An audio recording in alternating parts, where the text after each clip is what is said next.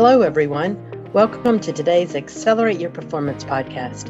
I'm your host, Janet Pilcher. Thanks for having a desire to be your best at work and help your organization achieve success. This podcast is all about actions we can take to improve workplace culture and achieve results. And they're all aligned to our 9 principles for organizational excellence. Over the summer, I've read several articles referencing student performance results this past year. Schools were in a constant state of change during the COVID pandemic that unfortunately is still front and center in our minds. I live in Florida where the state results came out several weeks ago, and in many states they've come out as well. So I've been really looking at those results all throughout the states. And the results indicate that there's a significant decrease in student performance results in almost every area. I think we're seeing that trend across the country. On this podcast, we've interviewed superintendents in school districts where we didn't see the downward trends. So there are some bright spots out there that we need to learn from. But for the most part, the student results are trending down.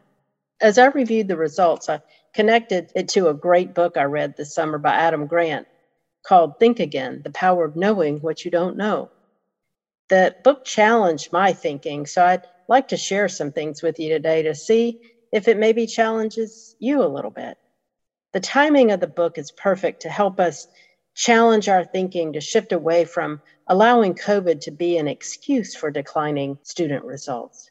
And I admit, when I hear leaders say things like declines were to be expected based on the circumstances, I get a little frustrated. I'm hoping for responses like this to families. As we review the results, you and your child deserve better. We acknowledge that we've faced a difficult year. That does not excuse the declining results for our district. We are highly focused on improving student performance results, knowing we cannot continue to do the same thing we've done in the past and expect to get better results. We've worked this summer studying the data and making improvements so that we can provide the best quality education for your child, regardless of the learning environment. I appreciate you entrusting your child's education in our district. We're committed to providing your child with a quality learning experience. That's what it would be nice to read and hear. I know that educational leaders and employees worked harder than ever, making a very difficult transition, and I'm appreciative of their work. My goal in this episode is certainly not to criticize. I'm asking us to stretch our thinking as we reflect on our actions. That's what all of us need to do, regardless of the type of organization we're a member of. I spend a few minutes borrowing from Grant's thoughts in his book to frame how we can rethink how we do things on our team. As Grant sets the stage for the book, he suggests that when we think about being mentally fit, we focus on intelligence. That's natural for what we do. We focus on how smart people are to solve complex problems like the COVID pandemic in our schools.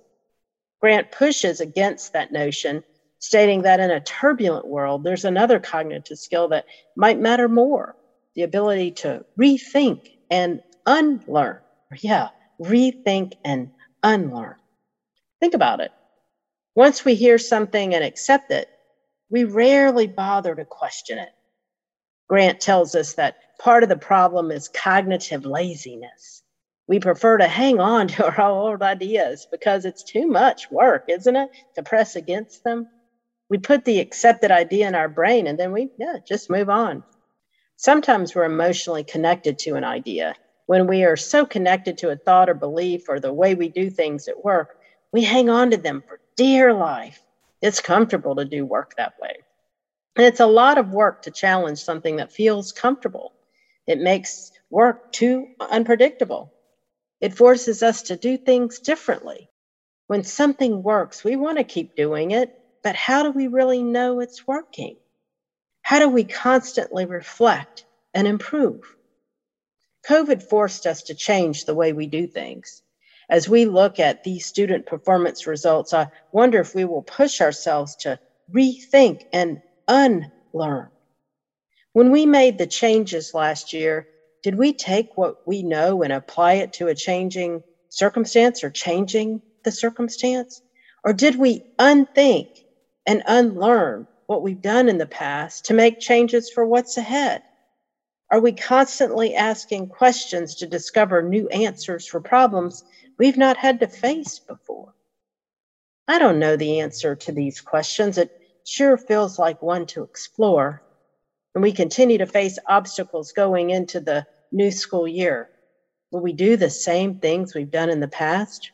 Or will we challenge ourselves by rethinking and unlearning our old ways to make different decisions?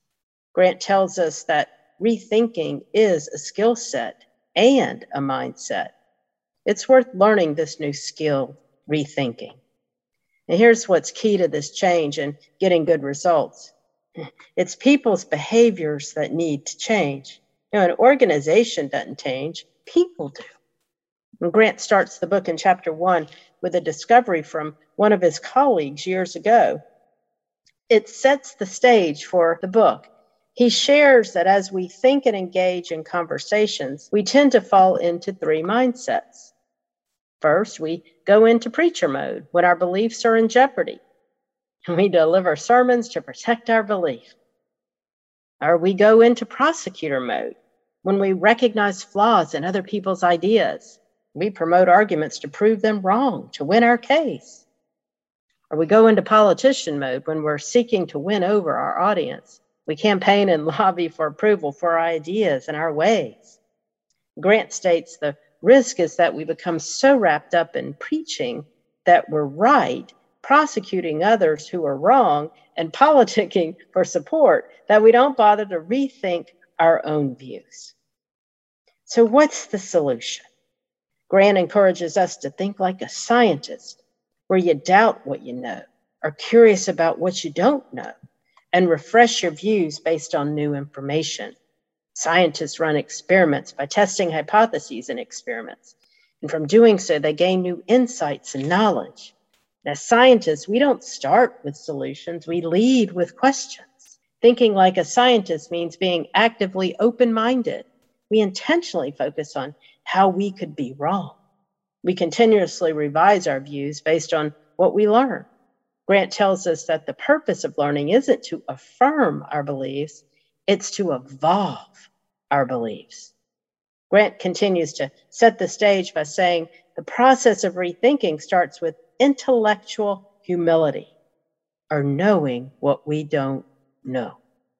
We question our own understanding by becoming curious about what we don't know.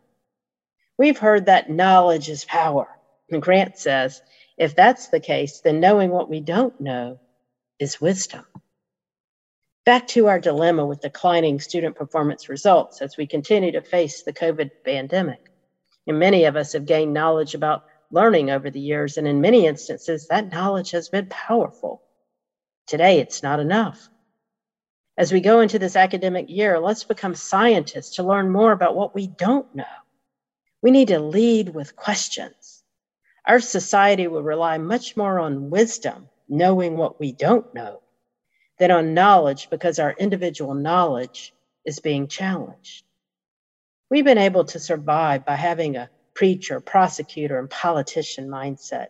And consequently, we've seen too few circumstances where people have helped educational systems thrive and continue to sustain results over time. We've seen too few of those circumstances. Our world is calling on us then to be scientists, to gain the skill of unlearning to rethink, to gain the skill of unlearning to rethink. Doing so takes personal courage to lead ourselves and others through discomfort. See being uncomfortable as a natural state of unlearning. And unlearning is where we focus our attention. It's much more difficult to unlearn something than to learn something. Our educational business is now about unlearning.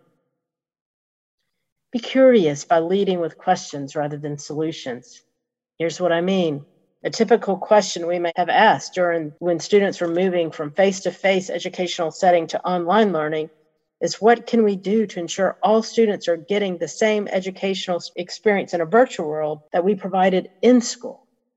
Now, here, we automatically assumed students were getting a good educational experience.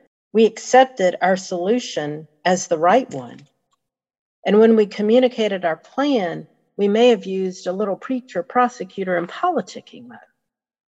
And what if we started the COVID change with this question? As we are shifting from a traditional learning approach to a virtual environment, how do we know that our actions will produce the best results for students? How do we know our actions will produce the best results for students? Asking this question naturally places our teams in an improvement mindset. We will determine the measures that matter, monitor our actions against those measures, and continuously make changes as we evolve our learning. And by doing so, we become highly engaged in providing the best learning opportunities for our students that will improve our results. And we intentionally shift people's way of working from cognitive laziness to energized learner. And the best news of all is that most people in our educational systems want to contribute to students being successful. And that's what gives them purpose, knowing they've made a meaningful difference in the lives of students and their families. And going into this year, let's focus on unlearning to continuously improve ourselves, to improve our organizations. It's healthy to question and challenge our current thinking and to focus on what we don't know. And when we do, we get better and better at our craft.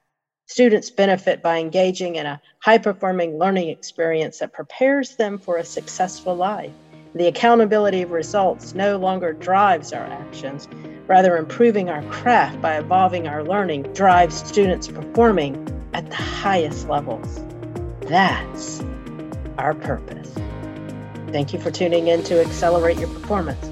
If you're looking for more resources related to today's episode, head over to studereducation.com/podcast. I look forward to connecting with you next time as we continue to focus on the 9 principles for organizational excellence so that we can be our best at work. Have a great week.